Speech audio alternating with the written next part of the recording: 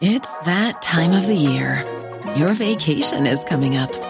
You can already hear the beach waves, feel the warm breeze, relax, and think about work. You really, really want it all to work out while you're away. Monday.com gives you and the team that peace of mind. When all work is on one platform and everyone's in sync, things just flow. Wherever you are, tap the banner to go to Monday.com.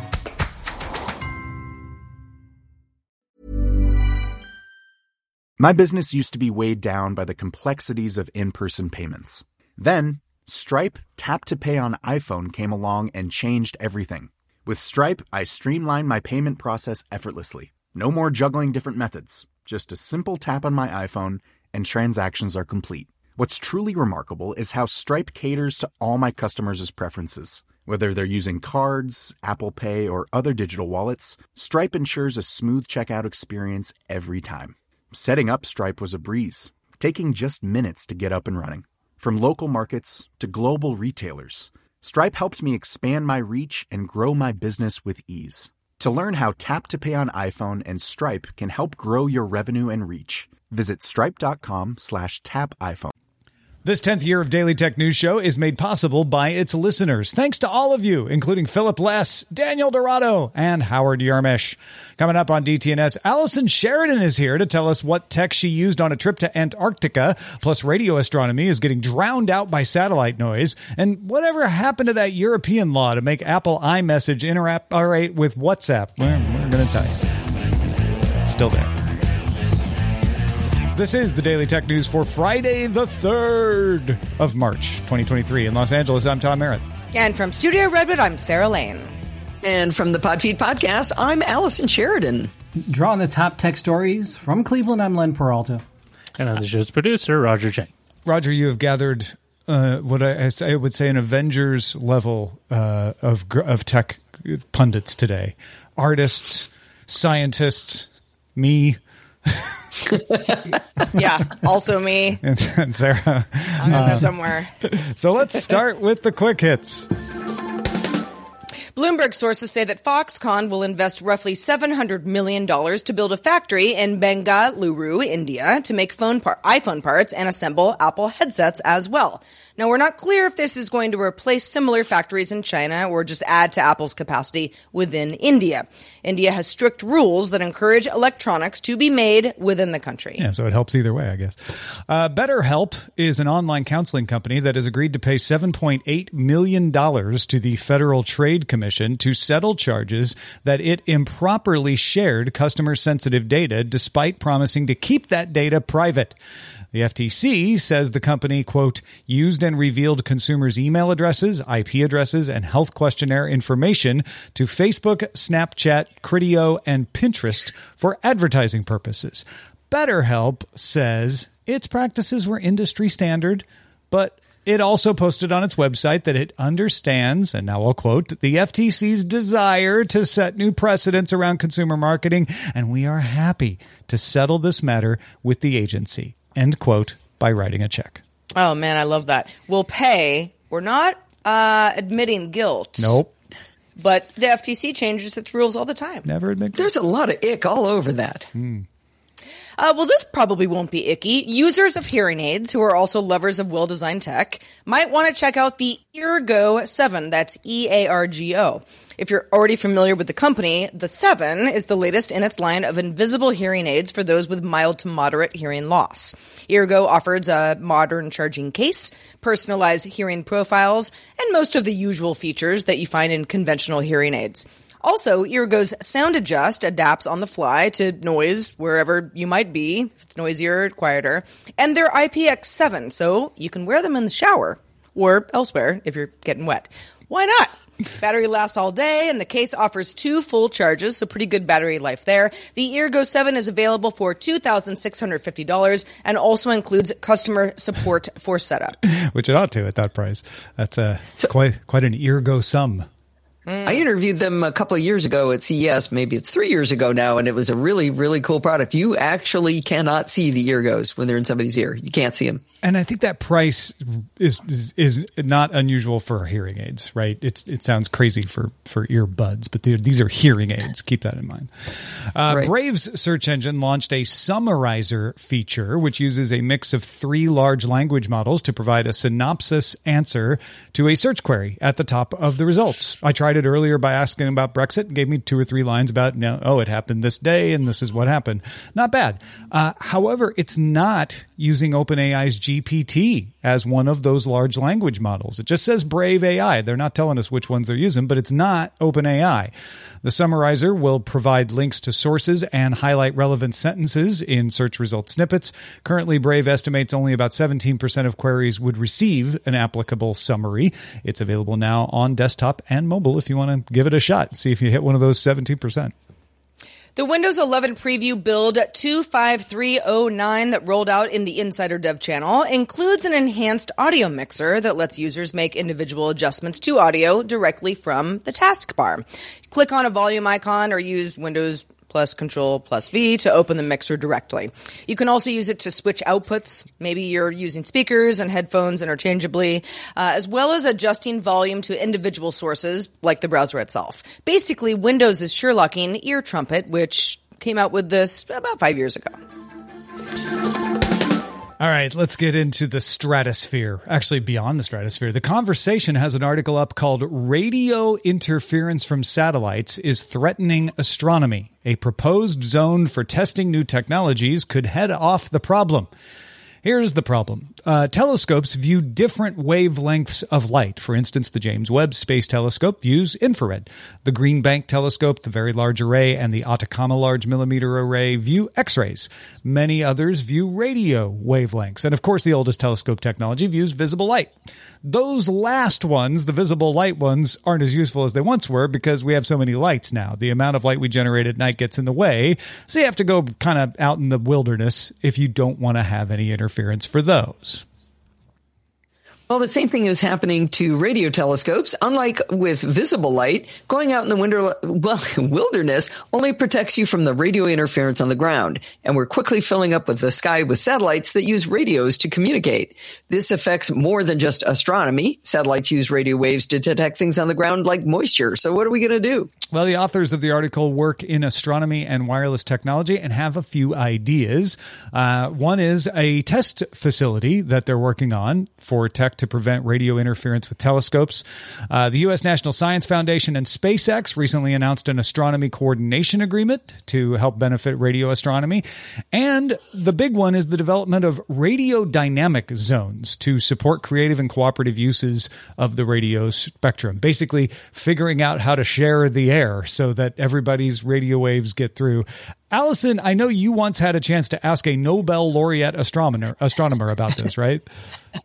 Well, yeah, actually, we were on a trip to Antarctica that we're going to be talking about later with Nobel laureate Dr. Andrea Ghez, who is responsible for discovering proving that we have a supermassive black hole at the center of our galaxy.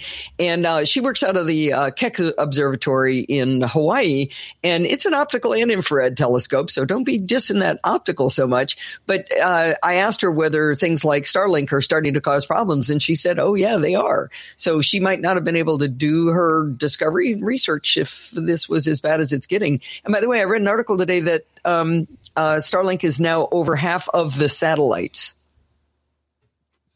The half of the number of satellites up there because they've launched so many. Right. That actually makes sense, yeah. Yeah. That's pretty quick to be half of all of them. OneWeb's on their heels, though. Trying to make a mess of all of it. Yeah. Well, and that's going to make the problem worse, right? Yeah. I mean, I wonder if part of the solution is going to be you're going to have to put radio telescopes into orbit somehow, which is more complex because a lot of times radio telescopes benefit from being in multiple places across large distances, and then they sort of combine their observations to create a larger view area. That's a little trickier if you're in orbit, but we might have to do that. That's what we did with visible light telescopes, right? We said, well, we can still do them on the ground, but it's really easy to get past all of the light pollution and stuff if you put them in orbit. Yeah, but like you're saying, ALMA, the Atacama Large Millimeter Array in Chile, was one of the telescope arrays that was part of creating the picture of the black hole that we've gotten. So there were, I think it's 5 separate array stations around the world. Those are radio telescopes, though. But we actually got to go to ALMA and stood up there at what did I say it was 18,000 feet, 16,000 feet. Ooh, wow. It was, Steve and I, we had to take oxygen to get up there. It was crazy. But even that, you can see a couple of telescopes in a picture that Tom showed for the video viewers. And there's a whole bunch of arrays there that form just that one. So, putting that in space, that'd be tough. And Keck is the largest infrared and optical telescope, I believe, in the world right now. And you can't put something that big up in space. Yeah. So... Yeah. That's kind of my, I feel like it's like the ... When can we? Well, yeah, but there's also gravity is not something that we're probably going to figure out how to overcome really soon. But if we build it up there, if you're going to let your imagination run wild, mine an asteroid, turn it into an array. There you go, and you use the what is that space ladder they're going to build? We'll carry the stuff up with that. No, you just get it all from the asteroid. You don't need to carry anything up. There you go. Yeah, there you go. Well, we're going to need to have some fabs for the chips up there, maybe. But yeah, no, this is this is getting a little silly now, but it is a real problem that. The real short-term solution is cooperation. It's managing the spectrum, right? And saying, hey, don't operate at these frequencies so that we can actually see and be able to listen as well, not just see. When we get the messages from SETI, they're going to come by radio wave most likely. Quite likely. Also being done at UCLA. What is listening to SETI? There's a big SETI effort by Jean-Luc Picard. Jean-Luc Picard. I knew I'd do it. I'd do it every time. Professor Jean-Luc. He works at UCLA. Yeah. Jean-Luc Margot, who is the astrophysicist we went to Chile with when we went to see ALMA. So he's launched a lot of astrophysicists. That's really cool. I know, it's so fun. I love them. I did ask Andrea the difference between an astrophysicist and an astronomer. And she says the difference is how much do you want someone to talk to you on an airplane if they ask you, what do you do for a living? If you say astrophysicist, they don't bother you at all. Yeah, that makes sense. I'm going to start using that. We had a post on the DTNS subreddit today with the title, Europe's plan to rein in big tech will require Apple to open up iMessage. And when I clicked through, I found a protocol article from March 24th. It's March 3rd. So that article was from last year. Good reminder to check your dates, but it happens to all of us. However, a couple of folks were having a discussion about it in our subreddit, so I figured I should let them know that, hey, that's an old article. And just to be safe, I figured I'd look up what the state of things were regarding that regulation, so I could tell them that too. And I had forgotten that it's already law. It's part of the Digital Markets Act. And that made me think, I bet I'm not the only one who forgot that the Digital Markets Act was already a law. So I figured, why not start a new segment on the show called Checking In? So here we go, Sarah. We're going to check in on the Digital Markets Act and specifically its provision that messaging services will need to interoperate. What do we need to know about it, Sarah? Okay, so the act applies to gatekeepers. You might say, remind me of what makes a gatekeeper. A company qualifies as a gatekeeper if it has a strong economic position in the EU, a strong position connecting a large number of users to a large number of businesses, and has met both those criteria for the most recent 3 years. So by the numbers, that means market capitalization of 75 billion euros or turnover in the European Economic Area equal at or above 7.5 billion euros, as well as at least 45 million monthly end users in the EU and more than 10,000 annual business users. The law has provisions for not favoring their own services over others, being transparent about data and advertising. But the big thing that gets most of the attention is that whole messaging part. Now, as a gatekeeper, you're required to enable interoperability on request. So, yeah, it means Apple will need to support side loading of apps, and Apple's iMessage will need to interoperate with any third party that wants to do so. Now, that's not happening right now, so you might say, well, where are we if this is law? All right, let's break it down. We already did, actually. We broke down the proposed text of the bill last year on March 29th. Then it was enacted into law in July, and went into force. So the bill became a law in the EU on November 1st. But not everything in the law starts on day one. It's actually not until May 2nd the companies that might be gatekeepers have to start filing the paperwork. So Apple, Google, Facebook, they all have until May 2nd to submit the information they need to submit to the EU. In fact, May 2nd is when they can start. They have until July 3rd to get it in. The EC will then determine whether the business meets the definition of a gatekeeper or not. And if they do, they have until March 6th, 2024 to comply with the Digital Markets Act. So even though this law is in effect, we haven't even got to the paperwork filing, and you have to start doing this is on March 6th. And even then, even once they're like, okay, now you have to do it, companies have up to 3 months to grant a request for interoperation. So there you go. By March 6th next year, Apple will have to let companies apply to interoperate with iMessage. And the earliest that any communication between iMessage and WhatsApp would probably happen is going to be June 2024. I mean, I guess my first question is, how long can companies tie this all up by saying, well, we're not actually gatekeepers, and here's why? You know, they won't be able to do that for very long. It's going to be up to the EC will look at it and be like, you are or you aren't. You are or you aren't. Yeah, exactly. I think the guidelines on that they're pretty clear and pretty concise. It's not like proving whether you're a monopoly and no, we're not in gaming. You know, it's not that kind of nonsense. It's like you have this many users, you make this much money, boom, you're a gatekeeper. That's all it is. But my question is, does that mean June of 2024, we will stop having blue bubble, green bubbles? Is that the dream that we're actually going to get? I think it's going to go the other way. I think we're going to have a third bubble. There's going to be blue bubbles for iMessage users, green bubbles for SMS users, and then the yellow bubbles for interoperability users. I think they're going to further distinguish something to say, okay, if you're getting a third-party message, we want to let you know that this is not under our control and not in our standards. It's coming from outside the house, and so we want to make that clear. It would be good to have that because with iMessage, we make a lot of fun of the blue bubble, green bubble thing, and it is a pain in everybody's backside.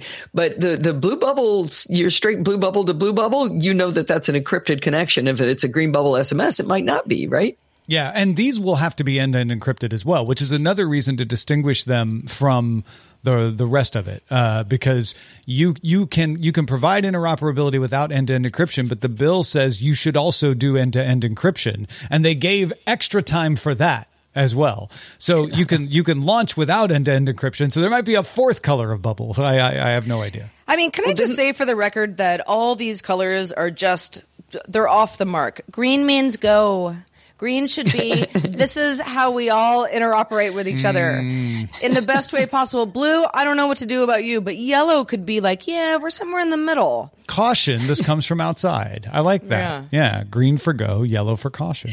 Yeah. But you're saying that they're encouraging you should do end-to-end encryption on those, but didn't I hear you talk on DTNS just this week about the European Commission saying, yeah, but we need to be able to see the data to look for the child pornography? The stuff does get so confusing. That's the UK.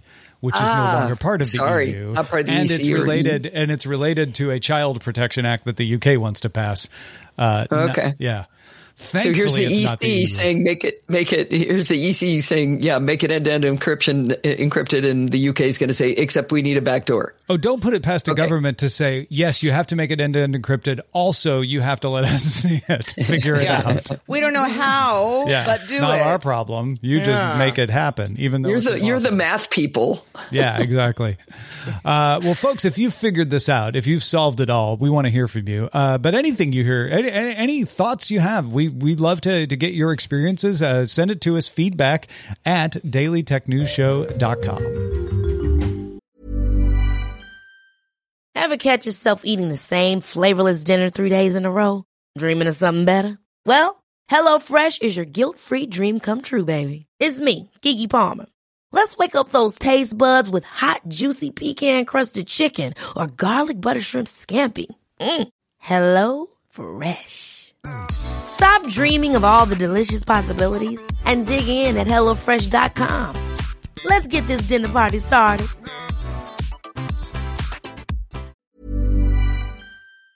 My business used to be weighed down by the complexities of in-person payments. Then, Stripe Tap to Pay on iPhone came along and changed everything. With Stripe, I streamlined my payment process effortlessly. No more juggling different methods. Just a simple tap on my iPhone and transactions are complete. What's truly remarkable is how Stripe caters to all my customers' preferences. Whether they're using cards, Apple Pay, or other digital wallets, Stripe ensures a smooth checkout experience every time. Setting up Stripe was a breeze, taking just minutes to get up and running. From local markets to global retailers, Stripe helped me expand my reach and grow my business with ease. To learn how Tap to Pay on iPhone and Stripe can help grow your revenue and reach, visit stripe.com/tapiphone. The Claude 3 model family from Anthropic is your one-stop shop for enterprise AI. With models at every point on the price-performance curve, you no longer have to make trade-offs between intelligence, speed, and cost. Claude 3 Opus sets new industry benchmarks for intelligence. Sonnet strikes the perfect balance between skills and speed, and Haiku is the fastest and lowest cost model in the market, perfectly designed for high-volume, high-speed use cases. Join the thousands of enterprises who trust Anthropic to keep them at the frontier. Visit anthropic.com/Claude today. Well, Allison, you recently traveled to Antarctica, and we're not surprised that you took a bunch of technology with you for the trip, because that's what you do. But of that fun backpack, I'm imagining of all sorts of tech toys. What did you actually bring, and what did you learn to pass along to the rest of us? Well, one of the things I like to do after a big travel trip to these crazy countries that we go to is to talk about what tech worked and didn't work and what I learned that's new from what I used to use. And probably the single most important thing I learned that's going to be helpful to the audience is that the way data plans are done in countries now with eSIMs available is completely different from the last time I did one of these big trips. So Dave Hamilton of the Mac Geek Gab has been talking up a website called eSIMDB.com. And this is a terrific website. It's essentially a broker for all of the options of different companies to provide eSIMs for you. So you type in the country you want to go to. And by the way, if you type in Antarctica, it says, no, sweetie, there's no cell service in Antarctica.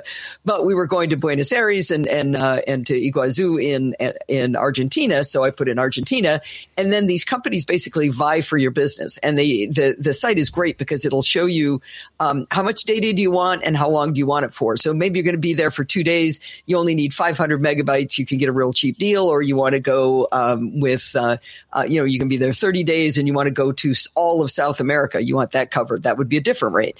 And so I was able to go in there, and for Steve and I each got 5 gigabytes of data.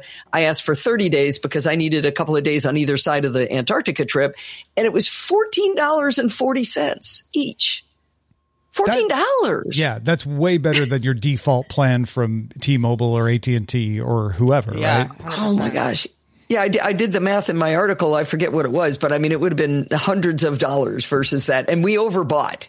5 gig was more than we needed. I mean, because we were really only there a couple of days. If this was the only thing you told me about from your trip, it would be entirely worth it, because I don't know if it was if people caught it. It's eSIM, so you don't even have to go get a thing, right? You just download. No, you don't app. Stop at the store. Or when we went to India, I remember us driving around, getting the driver to drive us around to try to find a store to get a SIM card, and they didn't have the micro SIMs back then yet that the Apple was using. It was a big pain. You download an app for whatever company you pick. You download an app, you sign up, you type in what you want, you put in your credit card, and you're done. And I should have done like 3 gigabytes. And then when you get close, you get a notification. You just go, okay, let me top that up and throw another gigabyte on top. And it's freaking easy.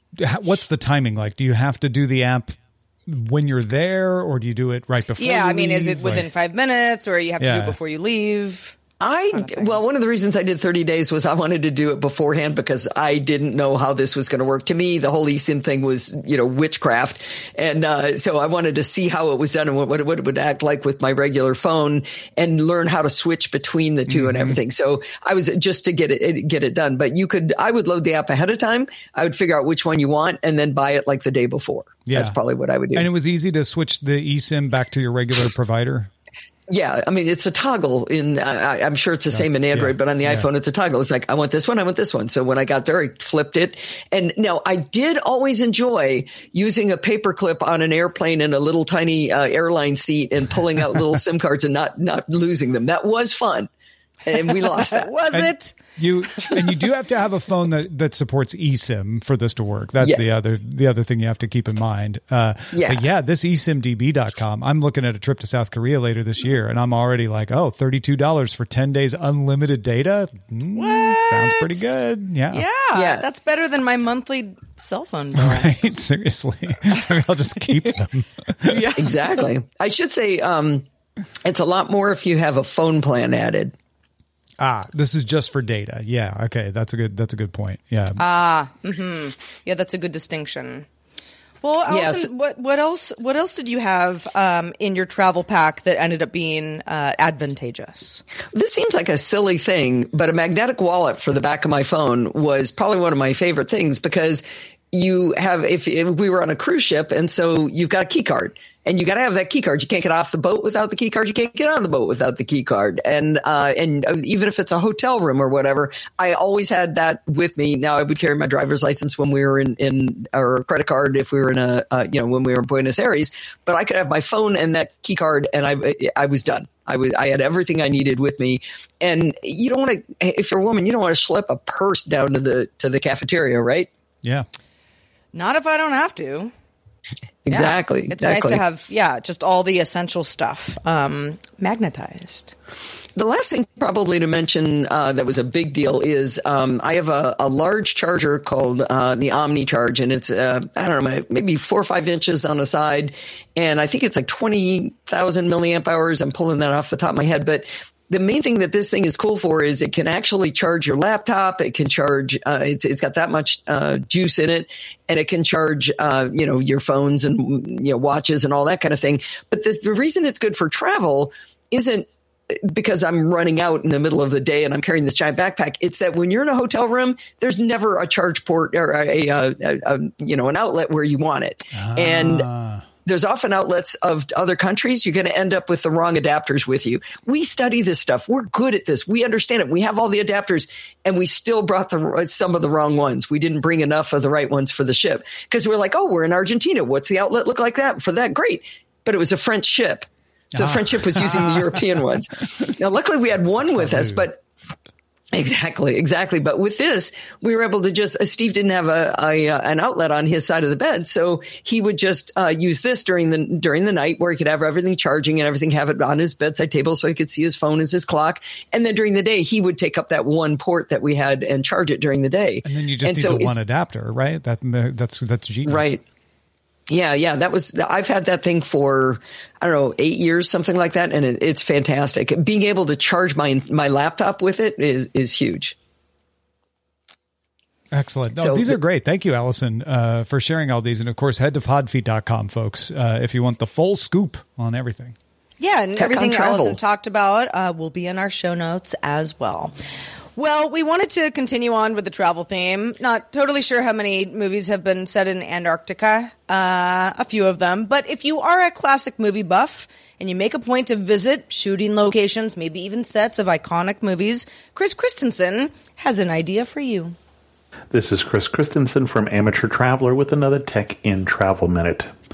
Occasionally, I like to bring you something that is a place that you can go. This time it's something that you can see, and it's the African Queen. So this will work for tech fans, but also movie fans.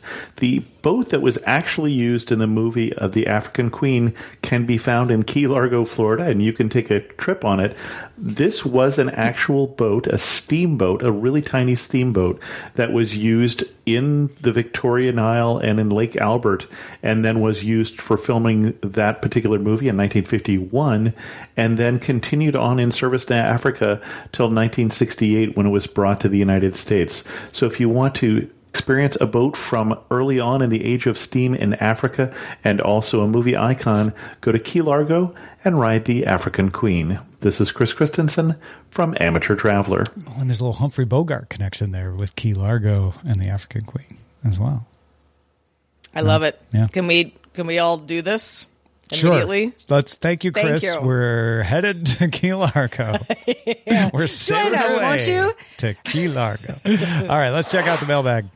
This one comes from Vince, who says, just a note about the amusement y'all found over the thought of Zoom as an in-vehicle app. We were talking the other day about VW launching its own app store for vehicles. Vince says, I work in a large company that loves meetings, which have attendees across many time zones. Things like parents in meetings while waiting in school drop-off, pickup lines, almost a daily occurrence. Often it's via the Zoom app in CarPlay. Not having to even worry about connecting my phone to the entertainment system to jump on that call seems like a great idea. I get it. I get it. Sometimes it just might be easier to have it built in, you know. So, yeah, thank you, Vince, for sharing that idea. Indeed. And thank you. Since Oh, sorry, Allison. Go ahead. I was just going to say, I mean, I've got Netflix and YouTube in my car. Why not Zoom? Yeah. Well, Tesla's one of the first to have an app store in its car. So, you know, the fact that we're seeing Volkswagen jump on the bandwagon, and with Volkswagen, you're talking about Audi too. So you're going to get a lot of Audi drivers taking. Don't forget Bentley, Tom. Oh, right. For all the Bentley owners out there. Will someone think of the Bentley owners for once? You know, I feel so sorry for them. I know. Always being overlooked. Someone I don't feel sorry for because he's awesome and might even sound like a robot, depending on whether his browser is cooperating or not, is Len Peralta.